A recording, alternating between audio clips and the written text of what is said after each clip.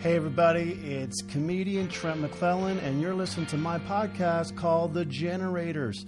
Every single week I have a cool guest and we talk about life, professions, creativity, success, failure, and all sorts of other cool stuff. And every single one of these conversations I learned a great deal, and I'm pretty sure you're going to learn a great deal too. So hang on tight, and thanks for listening to The Generators.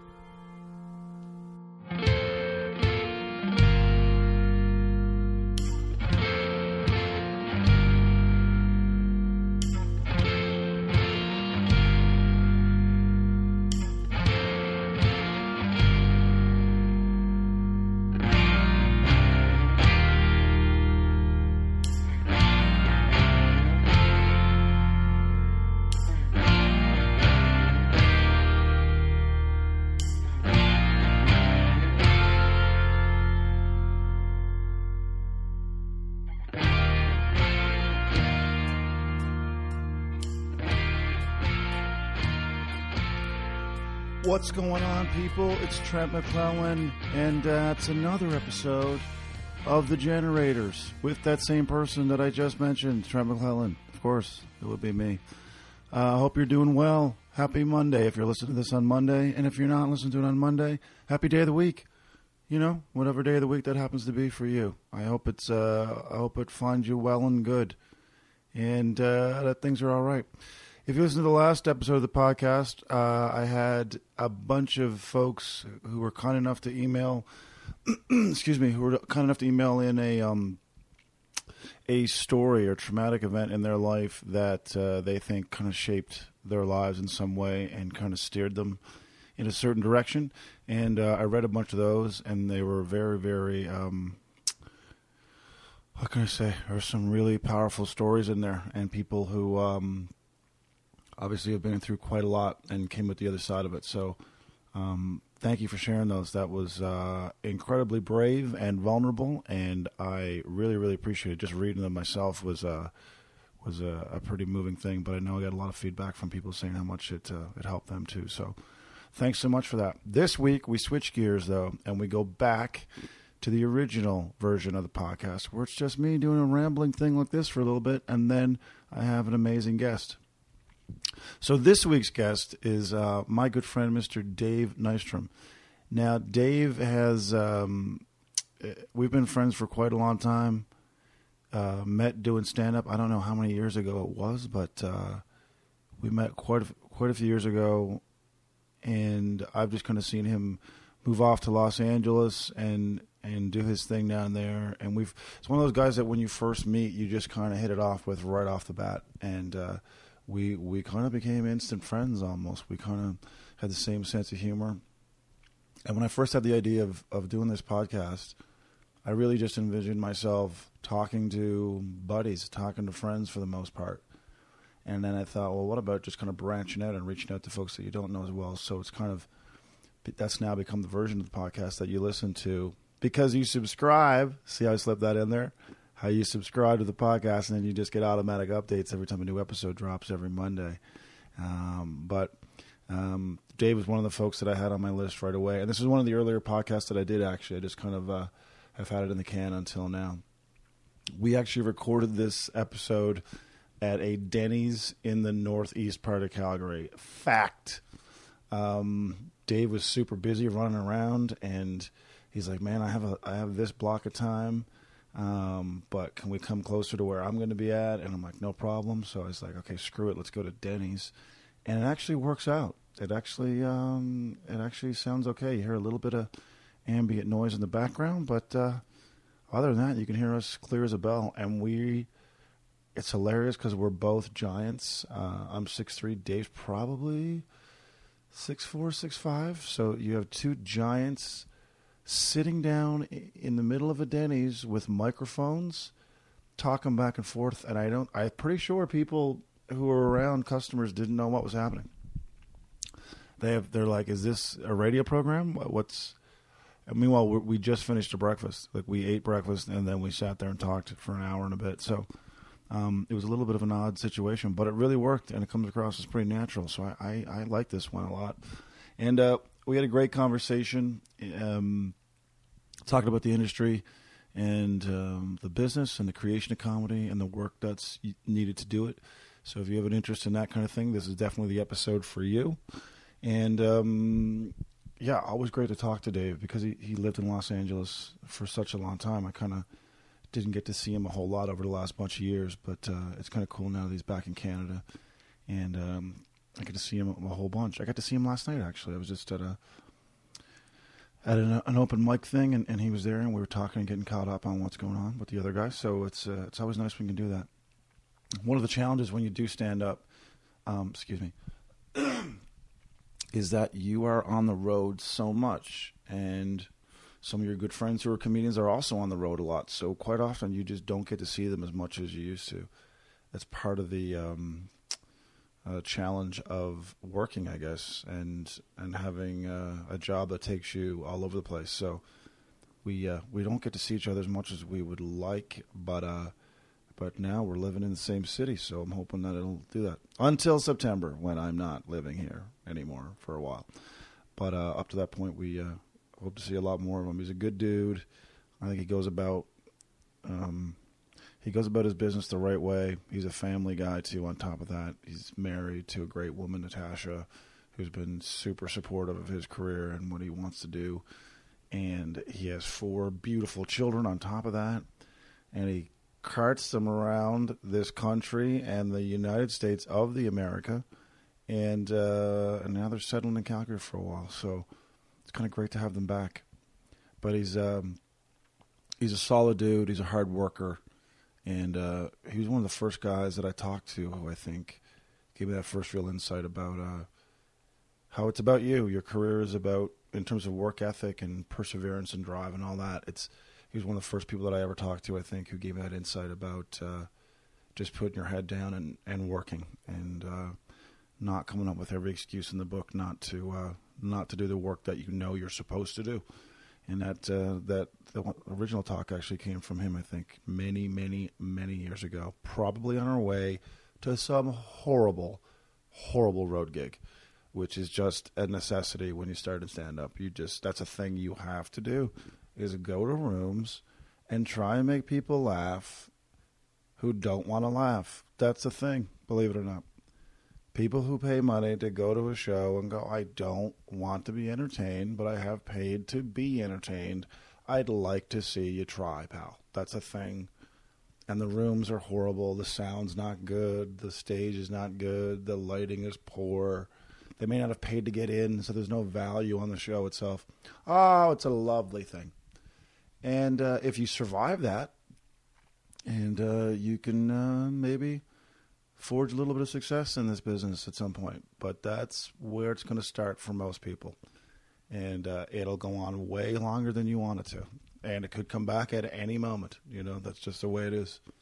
So, that's where Dave and I think, first met doing those shows and traveling around. And it's one of those things, you spend a lot of time in a car with someone like that, it can go one of two ways. You can either hate that person at the end of it, or you can become really good friends. And I'm lucky to say that it's usually gone that way for me, where I've ended up with a good friend after a few days on the road and driving, and you talk about everything under the sun, and you develop a connection with someone. So that was this interview is an example of such a thing. All these years later, and then you're amazed at how much time has passed since you first met. The years just kind of fly by when you're got your head down and people are in different areas of the world doing their thing, and you meet back up. So, yeah, I was really grateful to have Dave on there.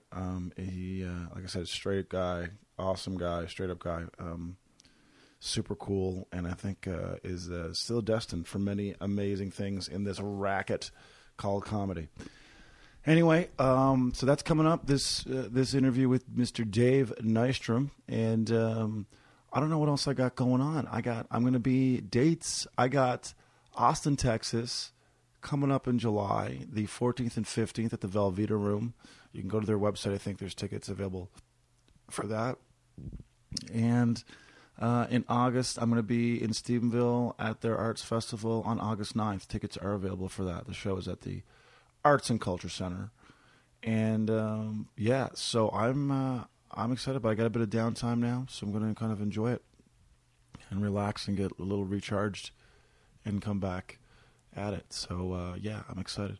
So anyway, thanks a lot for listening. I really appreciate it. Don't forget to subscribe so then you just get the automatic uploads of them. Boom, it's just there. If you have the app on your phone, it's like, bam, there you go, new episode of The Generators. And you can listen in while you do your thing every morning or afternoon, or however you want to do it. It's that simple, and it's free. That's so cool. How awesome is that? Just free stuff. Here, take it. Run with it. Do what you want. You know? That's pretty sweet. Have a fantastic week, and I hope you enjoy this this chat with my man, Dave Nystrom. That was recorded, yes, in a Denny's, okay? In a Denny's, in a booth in a Denny's. That's how raw, uncut, and ear to the ground this podcast is. It was done in a Denny's where real people live and eat. Yeah. Okay? So take that. So here it is. Mr. Dave Nystrom. Shutting down, good lord. Baby got 'em open all over town. Strictly bitch, you don't play around. Cover much ground, got game by the town. Getting paid is a forte, each and every day to play away. I can't get her out of my mind.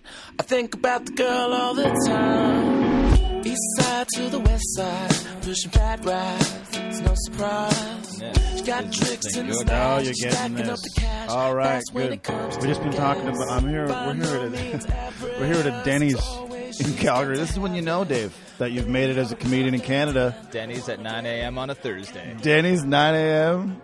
Loud people behind us talking. I feel like we're at a something legit about this. Something that feels legit. Makes it feel real. Old school. It's like Cantor's Deli in the 50s. Sinatra. Yeah, we'll get more rice. Pastrami, be great. You ever thought about how many... Jerry Vale. What? Have you ever thought about how many meals you've had alone as a comedian? Like on my drive here, I was thinking, man, I've eaten a lot of meals by myself in restaurants. Yeah, I tend to bring them to my room now to hide my sadness. You're just like, I don't want someone to think I'm a loser.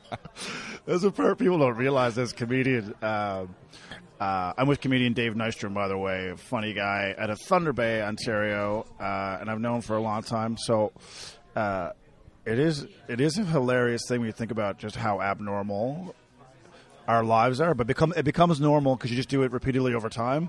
But then when you mention it to a normal person, you're like, that's the most insane thing I've ever heard. Like, I guess people who do sales or whatever, like they would travel by themselves. But like, how many times do you just sit in a restaurant and the only conversation you have all day might be to the server, like at the restaurant, like, hey, what's the special? Oh, okay. And then they don't talk again for 5 hours.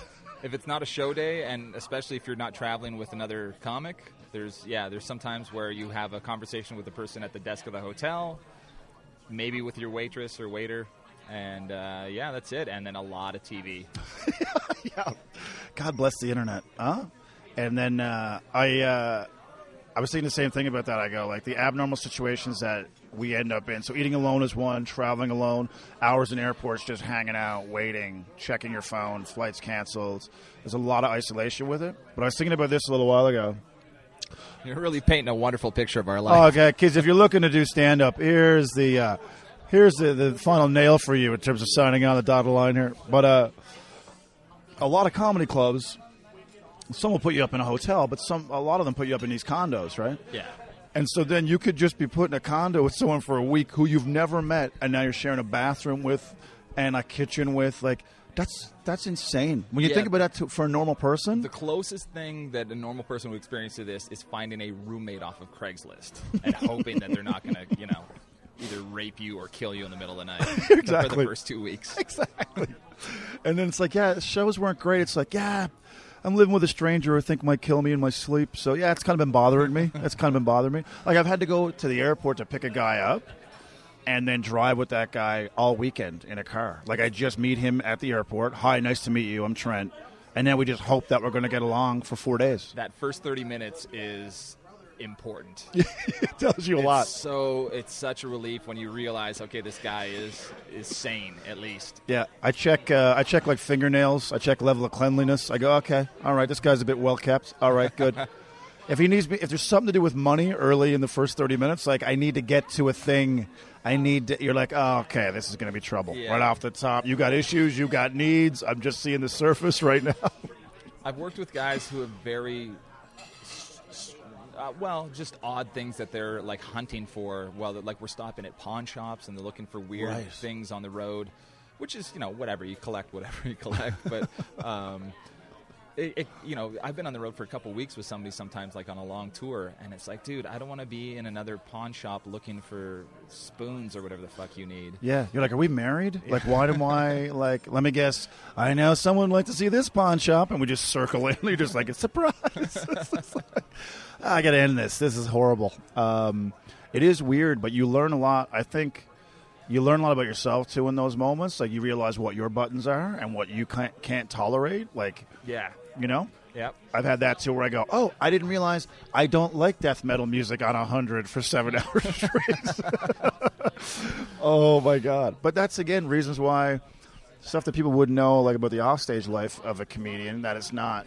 There's certain challenges that you're going to have to overcome. I'm sure there's been moments where openers now, because when you're headlining, well, it's usually I just like to drive, so that's, I guess, you kind of have in control of the radio when you're driving, whether you're headlining or not. But I'm sure there's been like 45 minutes into the drive where they're like, oh, we're listening to jazz, I'm gonna fucking kill myself. I like jazz when I'm driving. It's nice, and it relaxes me. Yeah, and it's also good background music. Jazz is a great call, right? Yeah. You can talk over that if you need to, For sure. But when you got just death metal at 100,000 beats per minute, and you're like, are you angry? Is there something you want to tell me? How was your childhood? Good? Like, all these flags are coming up for me. I'm just like, who has that much anger inside them that you need to listen to this? That's when you realize, maybe I'm not a big fan of death metal, and I didn't know until this 4-day excursion with this stranger. It's funny, too, when I was on the drive here, I was thinking about your wedding ceremony at the Blackfoot Inn. Do you remember this all these years ago? Oh, before you were going down to L.A. Well, not wedding ceremony, but the reception wedding, thing. Reception. Yeah, we had kind of a local, because my wife's from Calgary. Right. We're in Calgary right now. Calgary, Alberta, Canada, guys. My wife's from here, and so we got married in Mexico. Long story short, got married in Mexico. We're moving to Los Angeles, but we had a reception in Calgary. Yeah. Yeah. Well, what's funny is because I didn't know you real well. Like, we'd only met maybe a year prior. I remember you going, hey, man, we're having this thing, reception. If you want to pop by, feel free. I remember thinking, like, I don't know if that guy really means it. I think he just was just saying it kind of be nice. But I'm like, I'm going to show up, but I'm just going to see how I'm treated. And you're like, oh, hey. And I was like, oh. It was one of those moments where I felt like, you feel accepted as a comedian. Like, up to that point, you just felt like you're on the periphery of, like, hey, these guys been doing it longer, and I'm just the guy who sits at the other table. Yeah. I was like, it was like you and Damon Schroeder, and everyone was like, hey. Like, I was the first time I remember feeling part of a bigger group, Yeah. Yeah. Well, you're a good comedian, so usually we make the shitty ones feel bad. Just like leave on the outside. It's validation. But it's funny because I think, over the years when you just persevere and you push through enough, eventually you feel like you get accepted in certain regards. Like, I've been in comedy festivals where, you get to sit down at a table with someone like Mike Wilmot or Derek Edwards or someone, and, like, you're actually just able to sit at that table. And I don't say a whole lot, mind you, still. I just listen to them tell their road stories because I love them. But, like, I remember not feeling comfortable at that table. I remember being like, I shouldn't be here. I don't have your experience or stories. And now to be at a festival where you're sitting down, those guys are still holding court, but you're at that table and they know your name, or they're just like, hey. Like, I'm like, that to me was a rite of passage almost. You know what I mean? I don't know if you can recall one for yourself where you're like, oh, my God, I'm doing this. Oh, for sure. There's, any festival, anywhere you go, even just doing clubs in new places.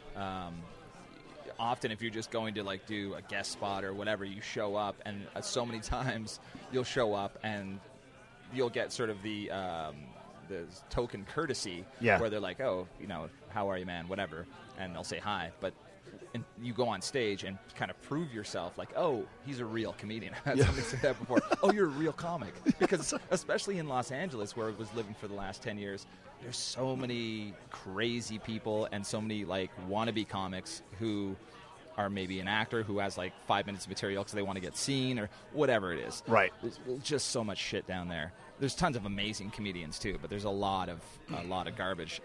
So until you show that you actually know what you're doing and got some chops, everybody just kind of keeps their arms length, which I totally understand. Yeah. So yeah, I've had those moments where you're like, you feel that acceptance. It's cool. Yeah. I remember at the, I guess it would have been before the Laugh Shop was the Laugh Shop, and it was a Yuck Yucks back in the day. And I remember, like, all the amateurs, we would hang out in that far right-hand corner, like by the bathrooms. That's where they would do the workshops and stuff, right? Yeah. So all the headliners would sit on the other side of the club, like up on that higher level. And it was almost like a graduation ceremony when you got to walk from that corner all the way. And actually I remember sitting down at the table and you would just wait for someone to tell you to leave, but you just kind of sit there and be like, is this okay for me to sit? Because I could go back over to the other corner, but I remember that. And it wasn't a hierarchy that anyone had told you this is the way it is. It's just kind of how things were. Like, you just knew that's where we sit, and the headliners sit on the other side, and you don't really go over there unless you are invited or you feel welcome. But that rite of passage, I remember that still. I forgot about that sort of nook, that dirty amateur nook. That's right. You do these workshops where someone's like, all right, look around the room. Most of you won't be here in a year. Are we going to be killed? Or no, you just won't be doing comedy. Okay, you should really specify what you mean there. I remember they did when you were headlining the club, they would have you do the workshops you're talking about. Mm-hmm. And they would, I think they paid you some kind of honorarium. It was $50 or $100. Yeah. Go talk to them for an hour and a half on like the Tuesday or Wednesday, whatever the amateur night was. And I remember going to do it, and you could see, you would see within about half an hour of talking to them and then having kind of some questions back and forth, you could see who kind of understood what this job entailed, and some people who were like, oh, dude, like you have no idea. You're never going to get this. Exactly, yeah. And then that night I would see some people go on stage, and even if somebody didn't do well, I could see that they understood, again, what they were attempting to do, and they understood what the job needs and entails. Even if they didn't do well, I'd be like, they'll figure it out. Yeah. And most of the time, I would see that person, again, much improved. You know? And then the other people, I would just, they would fade away. Never going to do this ever again. Yeah. Well, you're right. You could see the seeds early in people, whether the set went well or not, because there is a certain something that you're going to need to have. Some of that's talent. Some of that's just the ability to understand how the business side of it works. And I only ever did one of those where I went to several as just a new comedian. Basically, what we're talking about is a headlining comedian would come through town, and he would do an hour, or she would do an hour workshop talking about the business. Now, sometimes they were just horrible road stories, but I remember one night we got hammered in Moncton, and you're just like, how does this have anything to do with comedy? Oh, you're going to need to learn this, kid. You want to buy yourself a roast chicken at Safeway. You stretch that out, and you get some of those cup of noodles. You can take the chicken bits off the carcass and put it into the cup of noodles and make it in a pot in your... So should I just go buy rope with that and hang myself after I eat coffee pot chicken noodle soup? I've got a joke about rabbits. Can you give me some feedback about my rabbit joke? No, I can't help you with that. But what I can tell you, always steal the towels, all right? You're going to need towels for your apartment. We don't make a lot of money. It's like, I don't know if I want to be a comedian anymore. This is what I thought it was going to be. But I remember when I conducted one once. I did one workshop. And I remember thinking, like, I would hope that I wanted to approach it so that people felt like they had a shot at least. Like they were like, oh, this guy enjoys what he does. And I was trying to get across the notion of, like, if you're just passionate about this is something that I don't know what your road is going to be. I have no way of knowing, but, like, coming from the right place of just enjoying the process of it, and there's great things about it. It's a great job, career. But I remember some of these old grizzled headliners trying to scare you, like trying to make you go, like, you can't handle this, like a boot camp type vibe almost. Yeah. I'm like, why is he doing this? I came here because I love it, like, you know. So I always thought that was the approach I wanted to use, and I think I did, but. I had a similar experience. It wasn't at the I think it was more not even a workshop, just hanging out with some of the old grizzled comics, and they would just tell you these horrible stories. And again, like you say, I don't know if it was them trying to scare off new competition or what it was. And I've never understood.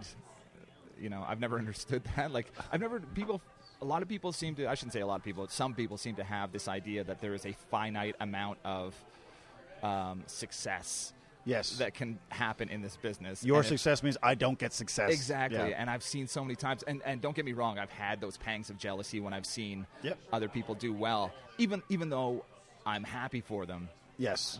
And that's just human nature. I got to be completely honest. There's times I've seen my friends on, like, the Tonight Show. Lachlan was on the Tonight Show. Yeah. I was super happy for him because I love Lachlan. He's a great guy, great comedian, so well deserved. Was I jealous? Goddamn right I was. Yeah, that's right. Yeah, you're like, I also would like to be I on would the like to be on the Tonight exactly, Show. Yeah. Yeah. So yeah, that's just human nature. But I've never seen it as I didn't think at any point that his success by being on that show would negate me from ever having a shot of being on that show or whatever it is. Yeah. Like him or anybody else you see having success. I've never understood that attitude of like, Yeah. their success means mine can't happen. Exactly. There's only so much pie, and once the pie is gone, no one realizes there's another pie coming in a few minutes. Yeah. Oh, there's more pie? Never mind. Okay, you enjoy your pie then. I'm going to wait for the fresh pie. You can make a fucking pie. You can make your own pie, right? What? What's he talking about? I thought there was only one pie for the rest of our lives.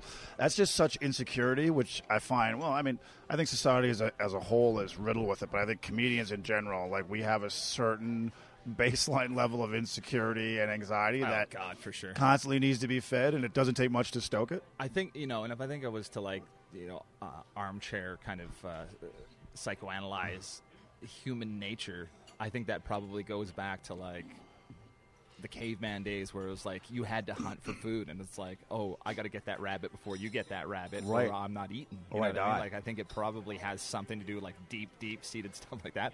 I don't know, but I think so. Well, I think we're ultimately pack animals too, so we all want to feel accepted, and we all want to feel like we're loved and whatever. Comedians might have that to a heightened level. Like they say, I know Barry Katz always says in his podcast that he feels every comedian and performer has a hole that was blown inside of them at some point in childhood, and now this is all just a quest to fill that hole. It's like, it may not ever fill the hole, but it's like that's what you're trying to do, like get the approval and acceptance of strangers you've never met to somehow fill that hole that was put in you. In emotional spackle. Exactly, yeah. Exactly, yeah. Like, it's kind of soft, but it'll do for now. Like, it's just... It keeps cracking. It keeps cracking. You know what? Every day I got to put in some new stuff in there, but it'll do until we get a new one. And but I think there's some truth to that. Like, I found when I first started, I needed it far more. I don't need it as much now, just because I feel like I have more balance in my life. Like, all my eggs aren't in the comedy success basket. Yeah. Whereas before, like, if I had a bad set, like, I was going to be in a bad mood for a week because that was my life. That was everything. That was my source of happiness and joy. And then I realized, like, that's probably not a healthy thing to do, to have that much emphasis on whether or not your new jokes went well in front of 12 people on a Tuesday. Yeah. I mean, that was starting out my first 6 months to a year. I worked with various comedians, a lot of different guys, and I saw a lot of different approaches to comedy and just life in general. And there was several guys I worked with where I kind of in my head thought, I'm just not going to be that guy at a certain point. You know what I mean? I just don't want to go down that road and be doing whatever this crappy gig is. I'm going to be in Cranbrook this weekend, by the way. Christ. What was I saying? I don't know. Here's some Kleenex. No, but I realized that I wanted, to get married. I wanted to have kids. I wanted to kind of make sure that my home life and my personal life had fulfillment for me as well as being on stage, because I love doing comedy. It's all I've ever wanted to do, literally since I was a kid, since I was like 8 or 9 years old.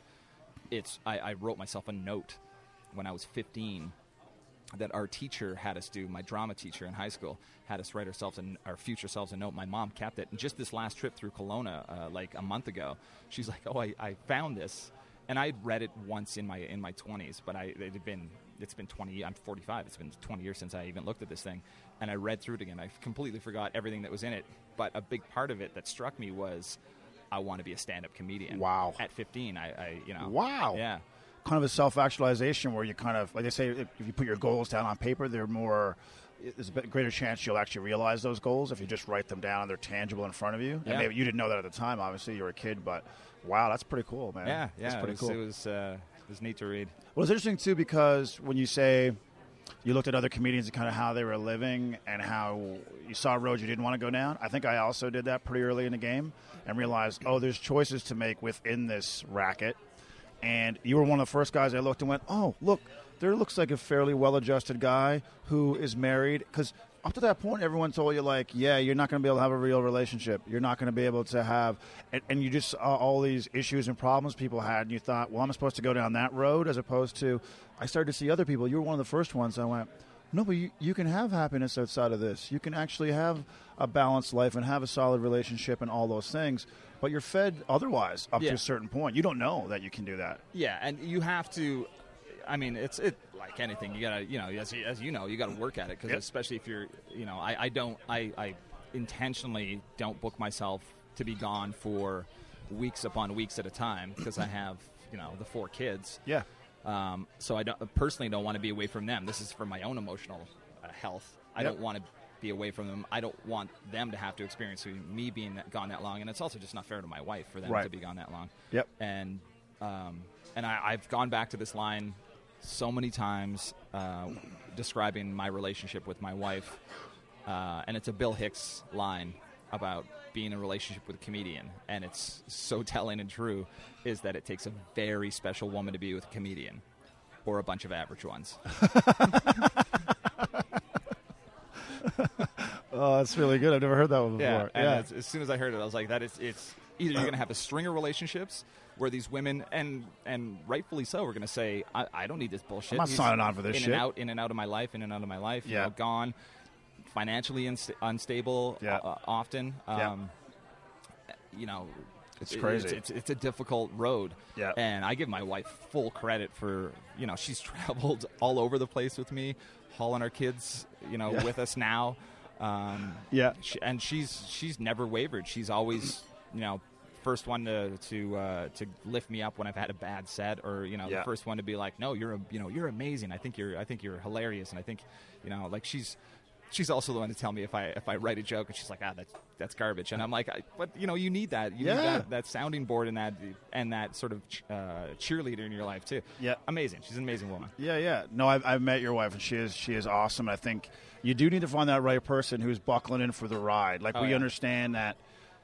Again, your life can change with an email. Like, your life could literally go, yeah, we don't live here anymore. Like, what do you mean? I just got an email. Yeah. I'm proposing that we not live here anymore and live somewhere else. It's like, I guess. Like, that's not normal life for most people. No, well, you're about to go to write on 22 Minutes, and I ended up out there for a year because I sent some writing in and then got an email. Like you said, the same thing that's happened to you, and I ended up out there in Halifax for a year, and then back to Los Angeles to Halifax to Los Angeles, and even L.A. I did a tour of England, and really enjoyed it. This is before L.A. This is when I was still living in Vancouver. Really enjoyed it. Met some great people. Had a bunch of offers for some work, and then I came back, and Natasha and I were dating at the time. I said, "Do you want to go to England for a year?"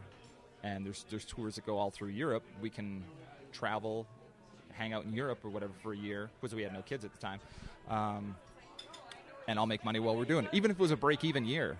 What an amazing year, right? Paid vacation, yeah. And then we were planning for that. And then I ended up getting booked to do the Aspen Festival for HBO. And while I was there, I got booked to be on Comedy Central. And because of that, I got my paperwork for the U.S. and I got a manager and an agent, and I had all these meetings. Within a month or so, everything changed to, like, do you want to go to L.A. for a year? And she said, sure. And then we were there for 10 years. I mean, That's insane. It's insane. That's not a normal life.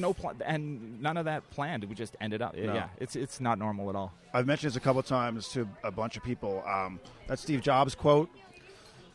About you can't connect the dots going forward. You can only connect the dots looking backward. Yeah. And I feel like a comedian's life is the epitome of that, where you don't know that doing a guest spot on a Tuesday somewhere, you connect the dots, look back and go, oh, it all goes back to that Tuesday night that I met so-and-so at the thing, and it just blossomed into all these different things. And, like, you don't know when it's coming. It's totally unpredictable. And that's another thing I think that it's hard for people to accept, whether you're an actual comedian who's getting into it or you're someone who's married to a comedian. Like, that's a crazy life to think that, we don't know what next year looks like yet. We have an idea, but it could look very, very different than how we planned out. Like, that's not for everybody. Yeah, 100%. I can track my entire life to this point back to one decision that I made. Wow. We were doing the Vancouver Comedy Festival.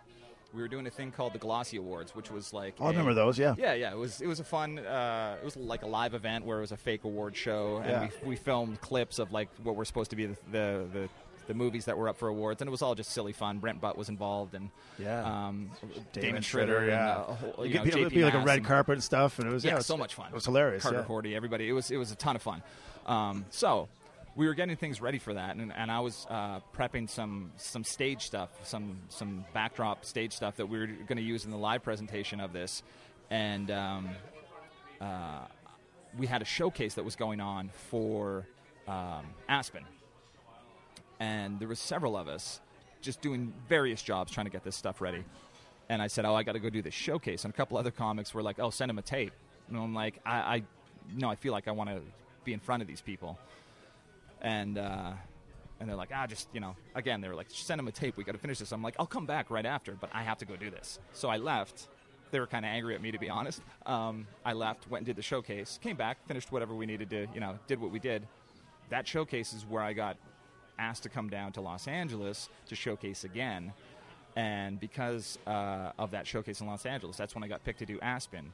When I was in Aspen, I got to be on Comedy Central. I got a manager and agent in Los Angeles. I got my visa to go to the U.S. Yeah. If I had just said, I'll just send a tape, more than likely, as you know, being live in front of them is the best chance you have to get, to get something. Because a tape, even if it's a great tape, lacks that magic. Yep, I agree. It's like going to see, whether it's Dave Chappelle live or whether it's Van Halen live, it's a little different than listening to the album. Definitely.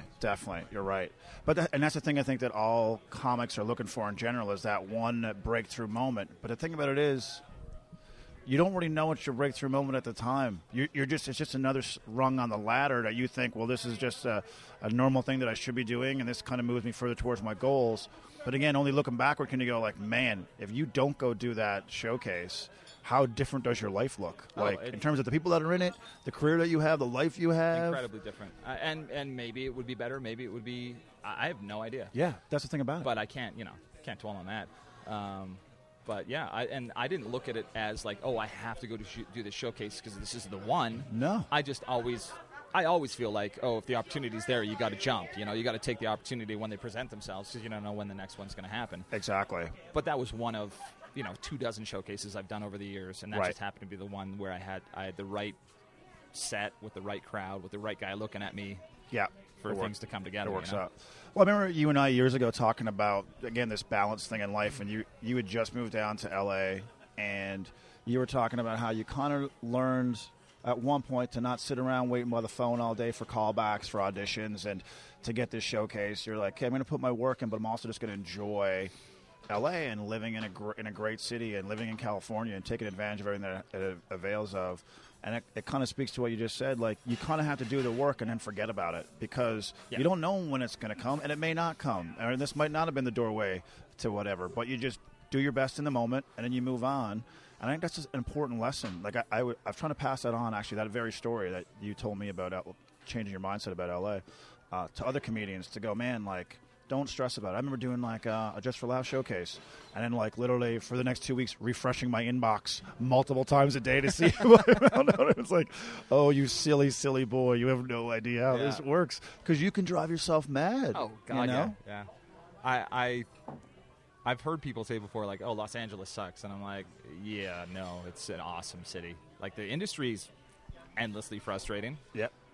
But that's not Los Angeles. That's right. That's happens to be where this stuff goes down, but I love LA so much. It's like one of the greatest cities in the world. Yeah, and my having gone down there a few more times now, I feel like I've kind of adjusted to LA a little bit, where when I first went down there, it was just kind of you're in awe and you're in La La Land, and I'm kind of, oh my God, look at this, it's Sunset Boulevard, Hollywood Boulevard, and I'm kind of taking it, and you can get swept up with that whole desire to kind of, I got to be on the hot stages, and I want to get an agent, I want to get a manager, and all those things are great. But then after going down a few times, I realized, like, oh my God, look at these farmers markets, and look at this access. I just drive out here and I'm in Malibu, and look at this view from the Pacific coast and all those things. And you realize, yeah, there's people here who aren't making and breaking life on an audition or getting a set at a comedy club. Like, they're actually just enjoying living in this city and taking in everything that it has to offer. You know? Oh, yeah. I have friends that are born and raised Angelinos, and they kind of, they take it all with a grain of salt. They kind of laugh at the, because it's not like, it's not like Sunset Boulevard and like the Hollywood sign. It's just like that shitty sign up on the hill that's been there since I was born. That's right, and yeah. Sunset, the goddamn traffic is a nightmare. And you know what I mean? Like it's just a street. It's just a street. It's a street in their hometown. Yeah. And you kind of start to look at the city a different way after spending a bunch of time there, where it's like the shine wears off in that glitz and glamour kind of way.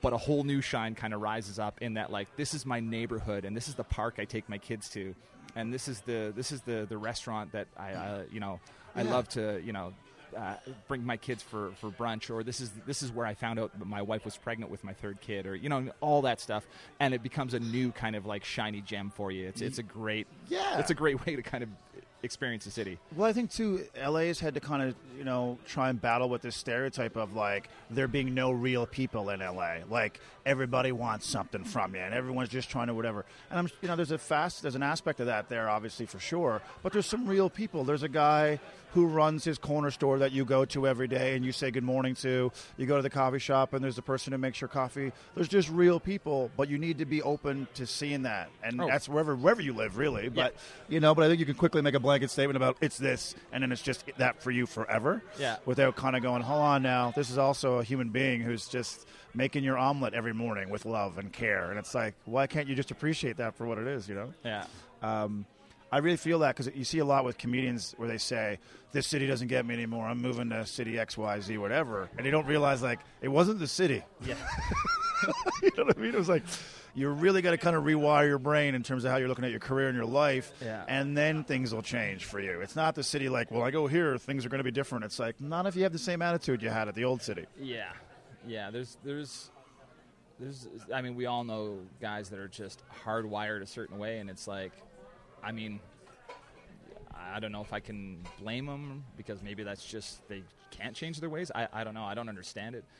But I've always tried to have sort of kind of a fluid approach to my career where it's like, is this working? Am I enjoying this? Am I enjoying what I'm doing? I'm loving being back in Canada. We've been back since July, and I've been loving just touring and being, doing all these cities and rooms that I haven't done in years. And then having things like connecting with Chris Gordon, Calgary comic, who you know very well. Yep. Funny guy. Yeah, really funny guy. I had an idea for a TV show, and he and I started developing it. We just pitched it at the Just for Laughs Northwest Festival. Yeah, it looks hilarious, by the way. I saw a little sneak. I've seen the photos and stuff, too. It looks hilarious, yeah. Great and concept. we're super excited about the idea and that. And then we had a great meeting. Well, I was in Calgary because I had some shows to do. But I was on FaceTime, so I was kind of in the room technologically. And it was a great pitch meeting. It was supposed to be like 20 minutes. It ended up being like an hour. They had a bunch of questions. Awesome. They started talking about different scenarios and how different episodes could go and a whole bunch of stuff. So it felt good. Yeah. And whether anything comes of that or not, again, I look at that as a positive experience because we had a good pitch. We got good feedback. We answered a bunch of questions that we maybe didn't know we were going to get asked. Right. So that just all leads us into the next, because that wasn't our only avenue with it. Right. We other places we're going to be pitching it. Yep. But doing that sort of stuff is what keeps me kind of like, I feel like I'm in the game. You know what I mean? I'm still pushing forward.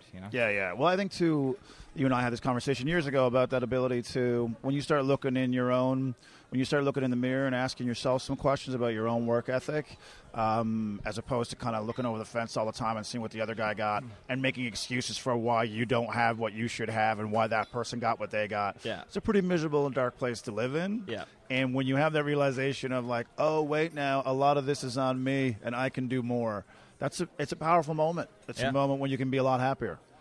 I mean, I used Seth Rogen as an example in the past, who I remember seeing him in the Vancouver scene when he was 15 years old when he started, and his mom brought him down to the club, and he was a brand new comic, 15-year-old kid. Wow. And but like I was talking about before, you could see it. You could see that he got it, right? Like he wasn't killing it. He wasn't he was just another amateur going up. But it was like he had that quality mainly because he was so young. Yeah. But he had the funny. He understood comedy. Yep. He understood how to write a joke. He didn't necessarily have the material yet, but he kind of got it. And the other thing that with him, when you're talking about are you doing as much as you can? He wrote Superbad when he was 13. Wow. Wow. I did not know that. Yeah. It got, they obviously did some rewrites on it, but he wrote that fucking movie when he was 13 years old with Evan Goldberg. That's they've insane. Been friends since elementary school. But, there's somebody that saw a path that he wanted and was actively trying to make things happen, even at an age where he didn't know what the hell he was going to do with that script when he wrote it. No. But he knew he wanted to make movies. He knew he wanted to be, people that want to do anything creative. If you just sit and go, well, if I did this, I would be great at it in your head, if I know I could write a great TV show, or I have this idea for everybody has ideas. Yes. You know what I mean? Yeah. The difference is the execution. Write it down. Yeah. Writing, if you want to, I love writing, and I have I don't know, a dozen something scripts at home in various levels of completion. Some are completely done. Right. Some have been sitting in my hard drive for a decade. Yeah. But, and I've said this before too, when the time comes, if anybody wants to be a writer, or they want to, it depends on people want to be an actor with coming out of comedy. Lots of comedians. I went to acting school because I thought maybe I want to, if my career moves forward, if I want to get into acting, I want to know how to act. Yep. So many comedians, and I've never understood it, where they want to either be a writer, or they want to do other things other than comedy. If you just want to be a comedian, great. I love comedy. But if you want to do something else, but you're not doing anything to pursue that, how do you expect that anything's going to come out of that? Yeah, exactly. Well, it's weird because I think the same thing that appeals to comedians in the terms of this lifestyle is the fact that you have freedom and you don't really have a boss, is the same thing that can hold you back. Because if no one's asking you to improve your standards and to increase your work ethic and your mindset and change your mindset, you don't have to. And so quite often comedians don't. They're just like, well, that should just happen because I want it. It's like, you don't understand there's work behind that. And that the person who got it, actually, if you went backwards, they've put in a ton of work. They failed a ton. And, now they're having this shining moment.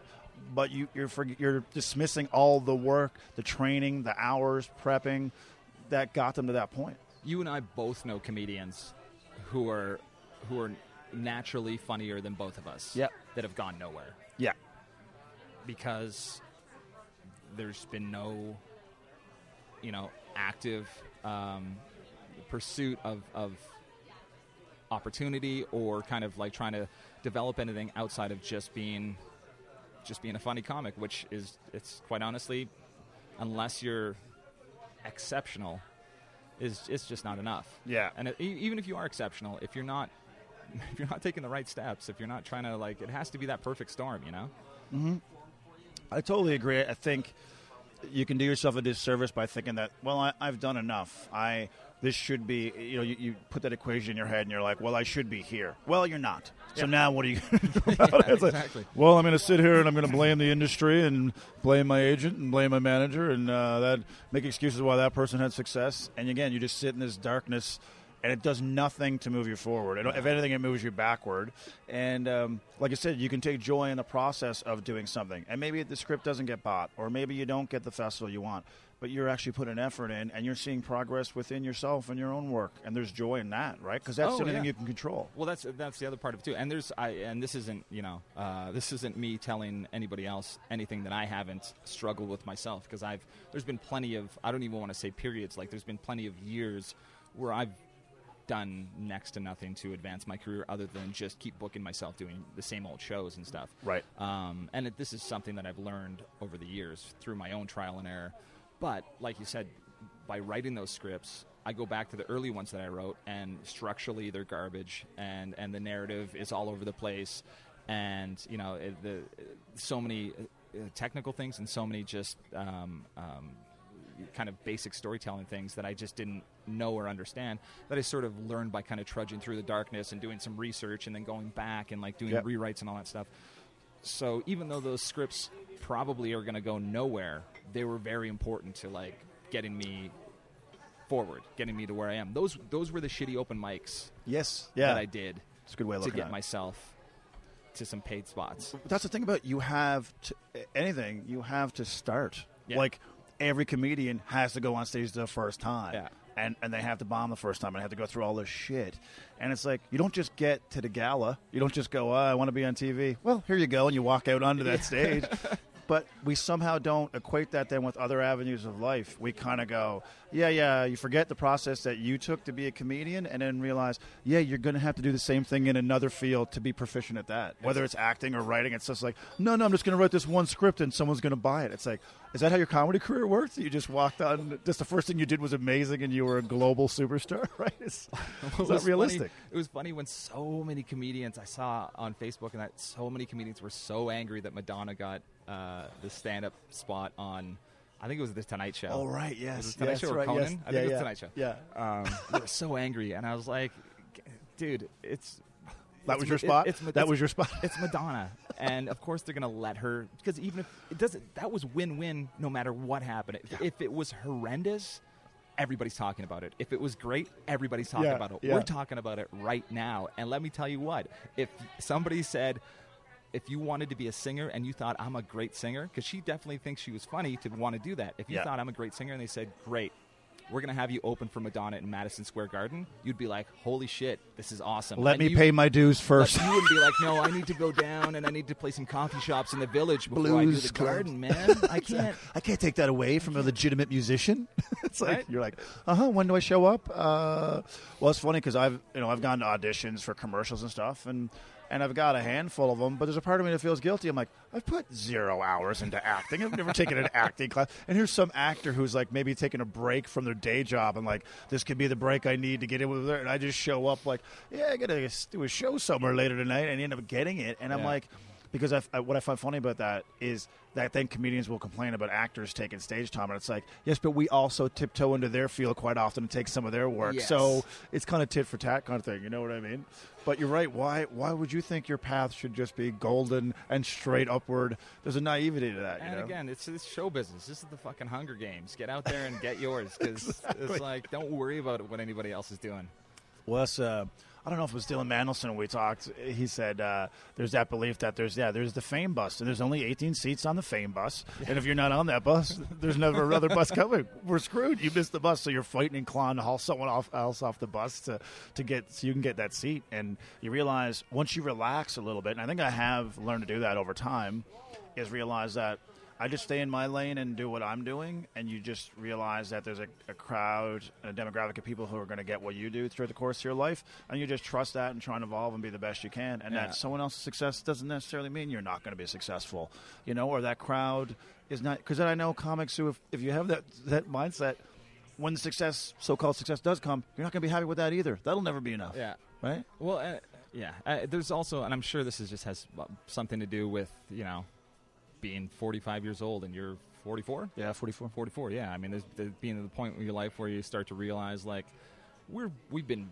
very fortunate. We've been very fortunate to make a career out of doing this for a living. Yeah. And, now for me, success, when I started out, success for me would have been, my face on a billboard and, walking down the street and chicks clawing at me and like, you know what I mean? And, bring those two onto the bus or whatever. I'm on tour now on it's a city bus, mind you. Yeah, it's just, it's all we can afford, but Canadian still. show business. That's right.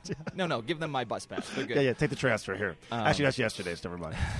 But your idea of what success has changed drastically over the years, I'm sure. Yeah. For me, success now, the success I strive for and the success I want, and I can say this honestly and legitimately, I don't care who knows my name. I can honestly say success for me would mean being able to make sure that my family's secure, right, and that my children are not going to want in the future. And I don't mean that in the way like I need $10 million for each of them, where they can just coast the rest of their life. Right. I mean where it's like down the road where it's Dad, my car broke down. Great, let's bring it in and get it fixed, and that's not a problem. Right. Dad, I need you to co-sign for this house. Okay, right. Great, no problem. I can help you out. Where I can be in a position where I can take care of everybody in a way that that feels good and right to me, Yeah. not in a way where I'm just handing everything to everybody. I'm not going to lie. It would be nice to be in a position where I could do that. But success for me would feel much more like a security in my core group, in my family. You know? Yeah. Well, it's interesting you say that because I know there's some comedians out there who believe that kids are kind of a hindrance to a stand-up comedy career. But I remember Louis C.K. saying in an interview once that he felt like once he had children, he framed that in a way that meant, man, I can't mess around anymore. Like I can't sit around waiting for shit to happen. I gotta make stuff happen in my comedy career because I got people depending on me. 100%. Did that same thing happen for you where you felt it's not about me anymore? Like No. I got mouths to feed. Absolutely. And am I doing this or not? Absolutely, and it's shaped my comedy in a way that because you see my act. I talk about my wife and kids for 70% of my show, because that's my life right now. When I'm not on stage, that's almost all of my life is with them, and it's shaped in I feel like in a positive way where I have an act now that's not necessarily unique in that I talk about having kids, but it's unique in that my experience with them is definitely shaping who I am as a comic and bringing me down a path where like I'm in a year where corporates were terrible in this. I worked nonstop, and a big part of that I think is the clips that the booking agent sent out was all me talking about family and that resonates with these people that have all these companies and That's that demographic of it's people. 100% that demographic. So for that's been good for me. But in the other sense, it definitely lit a fire under my ass where it's like I may have had this idea for a show that I'm developed with Chris, and then just kind of maybe jot a couple ideas down, maybe Photoshop a poster for it or something. Yeah. Oh, look at this! Look at all the work I'm doing. This would be so cool. But Yeah. no, now and that's the time I spent in Los Angeles has been formative also because being around other people that have actually made these things happen and working on various things with people that have been down this road, I've kind of seen what it takes to like put a package together and kind of make these things happen. Yep. Because if you don't have all your ducks in a row and everything and able to answer all the questions that they have, they're not going to have any confidence that you know what the hell you're doing. No, it's an easy way to weed you out kind of thing. Yeah. I think it's a good point you brought up, too, is like I think we're really guilty of this. Anybody who's considered a dreamer, per se, where it's kind of you sit around and have these grandiose ideas. And I think people sometimes forget or negate just the need for physical force. That your ideas in your head and scrapped down on a piece of paper are great. Good for you. You got a little spark there. But it's going to take physical force to make this shit happen. And that's where that work comes in, that grind mentality that a lot of people in the entertainment world, to a certain degree, don't want to acknowledge. It's kind of like, well, no, I just do stuff when I want. It's like, no. It's not about just doing it when you want to do it. It's like you're going to have to get up tomorrow and write that thing because it's due Friday. And there's no extension. Other people are relying on it. That's a tough transition for a lot of people who are comedians because they're so used to just doing it when I'm in the mood and I feel like it now. 22 minutes is a good...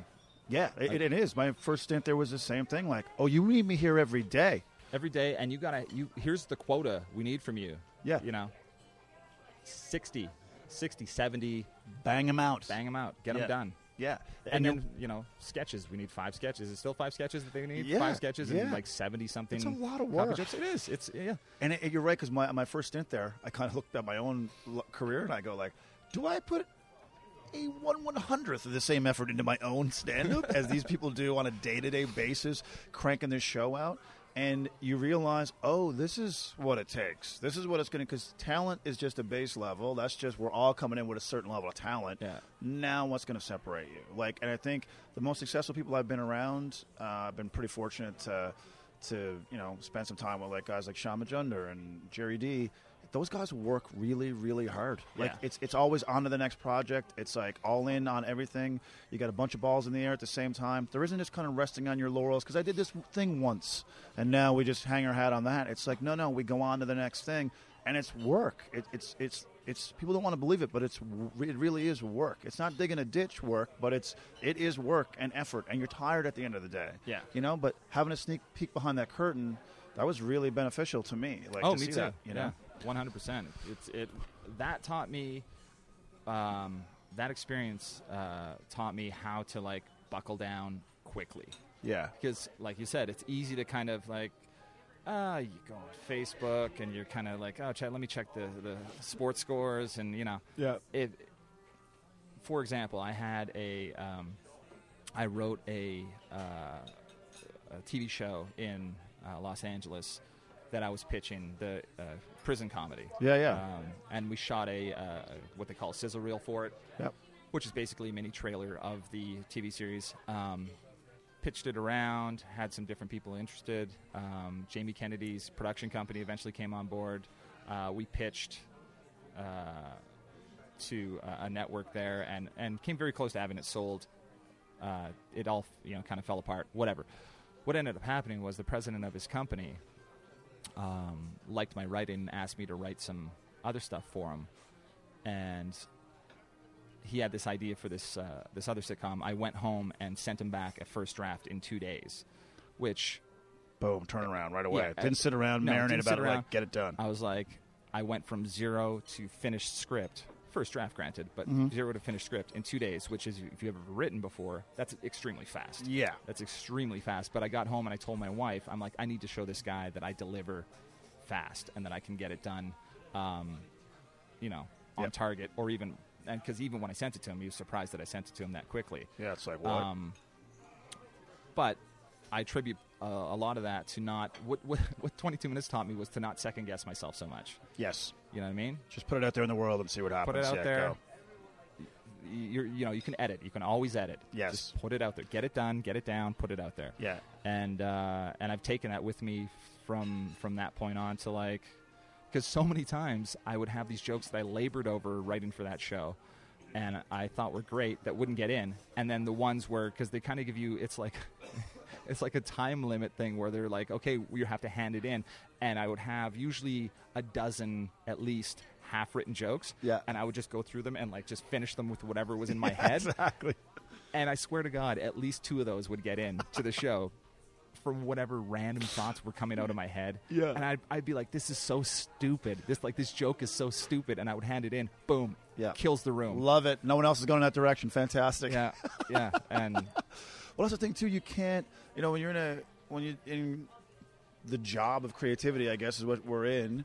You can't predict what's going to stick out there. Like you can labor over something for hours and months and years and throw it in the world and it does nothing. You could have a thought in the shower and you say that, and all of a sudden it's your joke that you're known for. Like, how many times have you had a joke crush where you thought it was an afterthought? Yeah, this was the dumbest. It wasn't even the joke. You hadn't even got to the punchline yet, and that part crushed, and you end up dropping what you thought was this brilliant punchline. Yeah. Well, I guess it's a point too of getting out of your own way. That is hard for people to do in general, I think. I know we comedians, we suffer from it a lot, where you just go like, no, I can make this better. And if I just have more time, it's like, no, you need to not spend more time with this. And sometimes creativity is better founded in a framework with a time limit. I never believed that before, but I thought like, well, the more time, the better it'll be. It's like, no, sometimes under the gun in those moments, you're forced to kind of pull from areas you wouldn't normally pull for because you have to. Yeah. But when you don't have a boss, you don't have to do any of that, man. You can just sit around and go, I got this idea. One of these. How many times have you seen that where comics sit around drinking beers after shows? Me and you should write a thing, Dave. We'd be hilarious. Did you call me the next day? Did I call you? It's like, no. It was beer talk and, I called you. You didn't call me back, actually, so. Yeah, I got to be honest. I didn't really believe in it, but but that's the difference in the guys and girls who make it. I find is that they're actually going to get up the next day and open that laptop or do the research that needs to be done, and they're going to give it a life and give it a momentum, and it's going to actually start putting the building blocks in place. There's no substitute for that. There isn't, and when you watch Louis C.K.'s special, when you watch Chris Rock's special, when you watch Dave Chappelle's special, it doesn't say when it says written by. There's not a big list of comedians. It says their name at the end. And that's the purity of stand-up comedy. Yep. Is occasionally you'll have, like Pryor had Paul Mooney. Help with, but even that's unusual. Even that's unusual. And these guys who are putting out these volumes of material, they're putting the work in. Yeah, they're digging. There's no doubt about it. And when you see guys like I watched Jim Gaffigan's last special on Netflix. And I'll be honest, I was a little disappointed in it. I thought it was a little soft. Right. And then I started thinking about what his past couple of years have been, He's doing the Jim Gaffigan show, and he's doing all, he's doing these things where before he was straight up stand-up comedy, hitting the stage every night. And once he started, and that's where I give Louis full credit for. It's incredible to me that he writes, directs, and stars in, and edits that goddamn show, and still puts out an hour of material. How lazy are the rest of us? I know. What are you doing? Yeah, what am I doing? What are we doing? It's not like he's putting out. It's not like he's putting out. Drivel. Okay, drivel. He's not softballing. Yeah. He's putting out crushing material. Yeah. Yearly, on top of writing that show, and I mean, that shows that it's, it's completely possible. And granted, he's a massive talent. Yes. He's a massive talent. But that does not negate the amount of effort that he puts in. No, I totally agree. And you realize, too, for those guys who've had a certain level of success, whether it's CK or Gaffigan, you're also being measured against your past success. Yeah. So it's not like you're the new kid on the block and everyone's like, oh, my God, that was amazing. It's like, well, I like your other 4 specials better. Well, what I mean? You've got to top what you've already done. That's a pressure, too. That was the thing. And then when I watched the Gaffigan special, I was measuring him because I love Jim Gaffigan. Yeah, I do. Hilarious. I love his stuff. And I was measuring this latest special against his previous stuff. Yeah. And for me, it was not as strong as, which doesn't mean that it's a garbage special. Yeah. He would go into any club in the country and crush with that. Oh, there's no doubt about it. Yeah. But you set a bar for yourself. It's like anybody, Bill Burr. Gaffigan. Chris Rock's of the world. Stanhope's one of my newer favorites. I enjoyed his stuff before, but his last couple things I saw him put out just slayed me. He's really kind of coming into his own, I think. Yeah, and I think, too, sometimes, as you get older, too, you kind of relate to a different kind of music or a different kind of comedy more so. Yeah. Like I didn't get certain comedians before when I was a little bit younger because I never had that. I didn't have that reference point. Yeah. And as I got older, I'm like, that kind of makes sense to me and it kind of relates to you. That was Pryor for me because I loved Eddie Murphy when I was young. So obviously that led me to Richard Pryor, and I watched Pryor. And I thought it was, it was good, but I was like, oh, he's just swearing a lot. And, Yeah. Now I watch it, and he's got, I understand those. He's got that deep life experiences that he's, and rich characters that he's painting. And just this fertile soil of life that he's been, And after you've been, rib kicked by life a few times, you kind of have a better appreciation for somebody who's gone through what he went through, which was just incredible. Yeah. I think, too, I can watch stand-up now and appreciate it's not even the jokes as much as it is just the vulnerability of topic. Yeah. Where I go, wow, to even go down that road you're really putting yourself out there because that can go horribly wrong. Oh, he was the king of that. I mean, he was just a raw nerve. I'm going to make you squirm in your seat, but I trust that I'm going to get to the funny and we're going to get there and I'm going to take you all with me. Yeah. It's one of the things I love about Burr right now is that just ridiculous statement off the top that just kind of straightens everybody up, and then he's going to comedically prove this almost like a lawyer. Like, give me a second. And then it's like, here's evidence A. And then by the end of the bit, you're all crying, laughing, going, but I wouldn't have never got that after that first statement. I was like, what is he talking about? Yeah. Like, there's a real level of, high talent, but also just a trust in process that I will get there, and I'm going to take you there, and you're going to see what I see by the time I'm finished this bit. Yeah. You're like, I admire that now more than ever as a comic, whereas before I just looked at it as just it's funny or it's not funny. Now you look at the tactical risks they may be taking, and I go, would I take those same risks? Yeah. Do I do the same things, Yeah, and the craftsmanship, kind of the journey that he takes the audience on, and it's a real, and he's amazing at it. I hosted for him in Los Angeles before at the Improv. This is years ago, and he was a name then, but not nearly to the level that he is now. And it was interesting for me to watch him, and he had a great set. It was interesting for me to watch him and chat with him a little bit afterwards. And he just, like so many of us do, he was just beating himself up over his, this was shit, and that was, and he was just like, he was analyzing, and he was in his own head analyzing his own. Yeah. And I'm sure he probably still does that, and that's how you get to that high level. You don't go, because the audience loved it. Yeah. He came off and was immediately like, I fucked this up. Yeah. And immediately started analyzing and trying to, in his head, correct what needed to be corrected. How, anybody watching would have been like, that was amazing. Yeah. But it was interesting to see somebody that skilled still questioning and pushing himself. Yeah, I agree too. I think the best comics are the ones that don't really hear the laughter at all. They only hear the other parts. Yeah. They just hear the bit that didn't work well, or that transition that was a little sloppy, or they kind of fumble a few words. They think about that for the next day, like if that's just a problem. Whereas I think comics who don't have that standard, they just go, yeah, that kind of got a reaction. You know, that they're pumping their tires on that. That got a little chuckle. It's like, yeah, but are you going for little chuckles, or what's the goal out there? And I think the greats, their standard is just higher. That's why the product is of better quality, because the standard is higher that they put on themselves. Damon Schroeder calls it tin ears. Whether they come off and he's like, I crushed. He's like, yeah, he's got tin ears. Tin ears, that's hilarious. Ears, yeah, old tin ears. That's hilarious. Yeah. Because we've all been around comics who come off and they're just, and great. It's great to feel good after a show, but some people think that they destroyed the room, where it's like, I don't know if you've ever seen somebody destroy if you think that was destroying. Well, I brought this up to other comics. I've talked to people about this, and I say, when you see someone who didn't do well on a set and they come off and say they killed, do they know they didn't kill and they're just lying to your face because they want to kind of save face? Meanwhile, you know because you're in the room and you know. Or do they really believe that they killed? And people go one of two ways. They go, no, I think they actually know that didn't go well, but they're just trying to save face. And others go, no, I think they really do believe that was killing.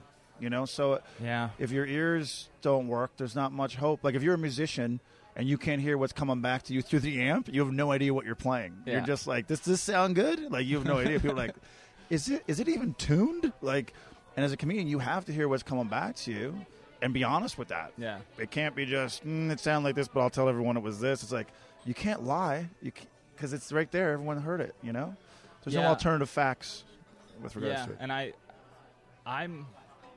Personally, I end up, I'm so much in my head when I'm on stage, and I try, and this is something I struggle with, I try to be more in the moment. Yeah. Because I feel like that's the best comedy, when you feel like it's fluid and you're present. It's reactive and present, and I struggle with that because I'm constantly thinking about the next sort of shuffle, the next bit, and as you need to be doing, but I want to do it in a way that it has a more natural flow to it, and I struggle with trying not to be too contrived or what's the word I'm looking for?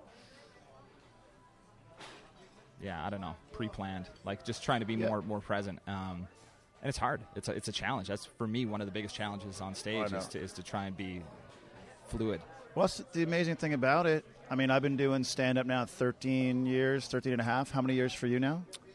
22. 22? Yeah. And the journey continues. Like, you're still up on stage trying to figure shit out. Well, how you're trying to say things, who you are on stage.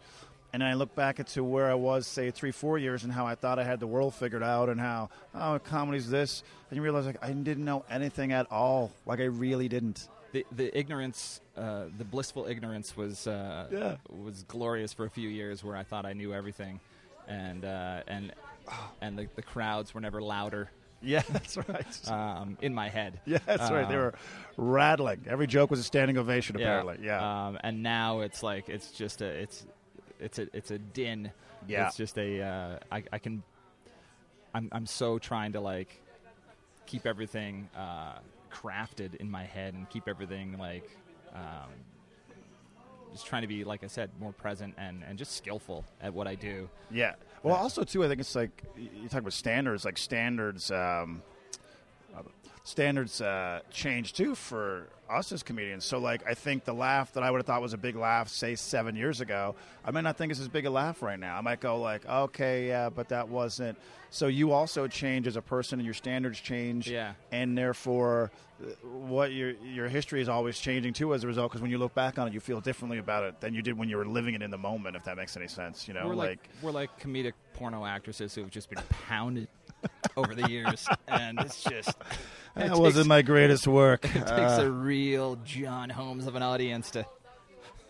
John Holmes of an audience. Only certain people out there are going to get that reference, and hats off to you. Yes, if you're clearly after this, you're going to do something else with your laptop. But hurry up, I got a date with it. So I'll leave you on this last thing. I've posed this question to one other person. This is a question asked to me at a job interview once that I thought was a really interesting question. The question is, What is a misperception that people have about you, and what is the reality? The misperception that people have about me and what is the reality? I think one of the biggest misperceptions people have about me probably, and this is, I think, more so for my friends that are not comedians, is that I'm this success in that I was in Los Angeles for 10 years, and, you know, they would see me occasionally here and there they would hear me on the radio or see me on a little TV thing here or there or something on the internet. And I would get emails from friends, and they would think that I'm this, like, not that I'm a big star, but I'm this you know, super successful comedian down there. And it is a grind down there. And it's like, I have 4 kids. I've done whatever I needed to do to put food on the table. I delivered sandwiches to offices at 8 o'clock in the morning. I've, swept floors and hustled, delivered food and whatever needed to happen, where it's like, oh, it's light this month. I got to go make money and I got to get it done. Yeah. And I figured out different things. Damon Schritter and another comic, Damon Schritter and another friend of ours had a boat that we were renting out in Los Angeles, which Trent got to see. I wish we had time for that story. Yeah. Another time. That's another time. But we had a boat that we bought at a good price, but we rented it out. And it sounds like an extravagant thing to have, but it actually made us money every month. Right. So there was a hustle with that.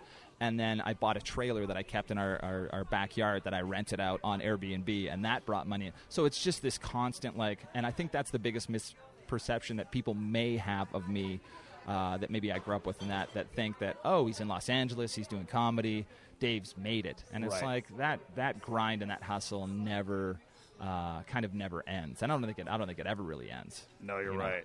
It's so true, because I remember when I looked at comedians when I first started, and I thought if a guy was on television, he must be rich. Yeah. That guy's on TV, like, oh my God, now we're talking millions of dollars.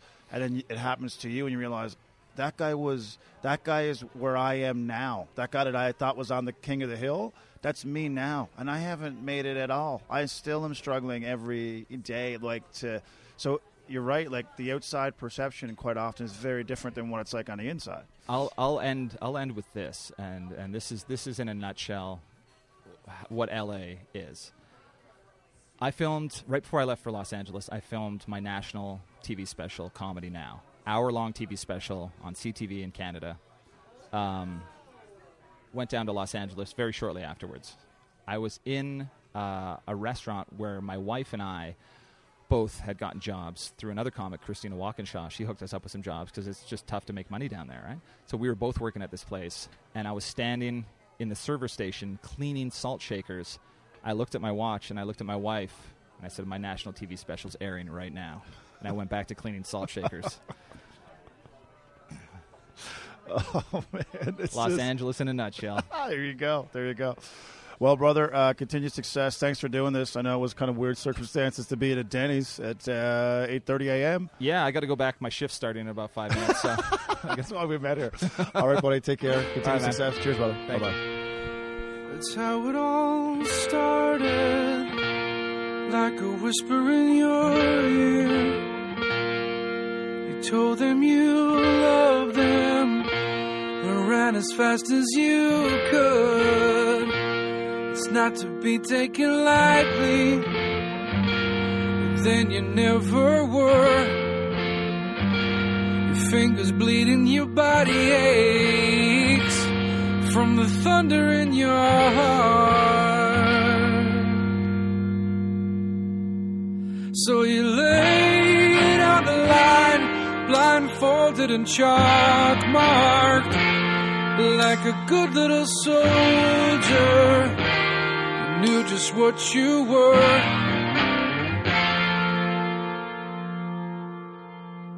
Can you give up now? Can you turn this around? Can you keep your heart beating? How do you live when you don't know how? So you laid on the line, blindfolded painted and chalk marked like a good little soldier. You knew just what you were.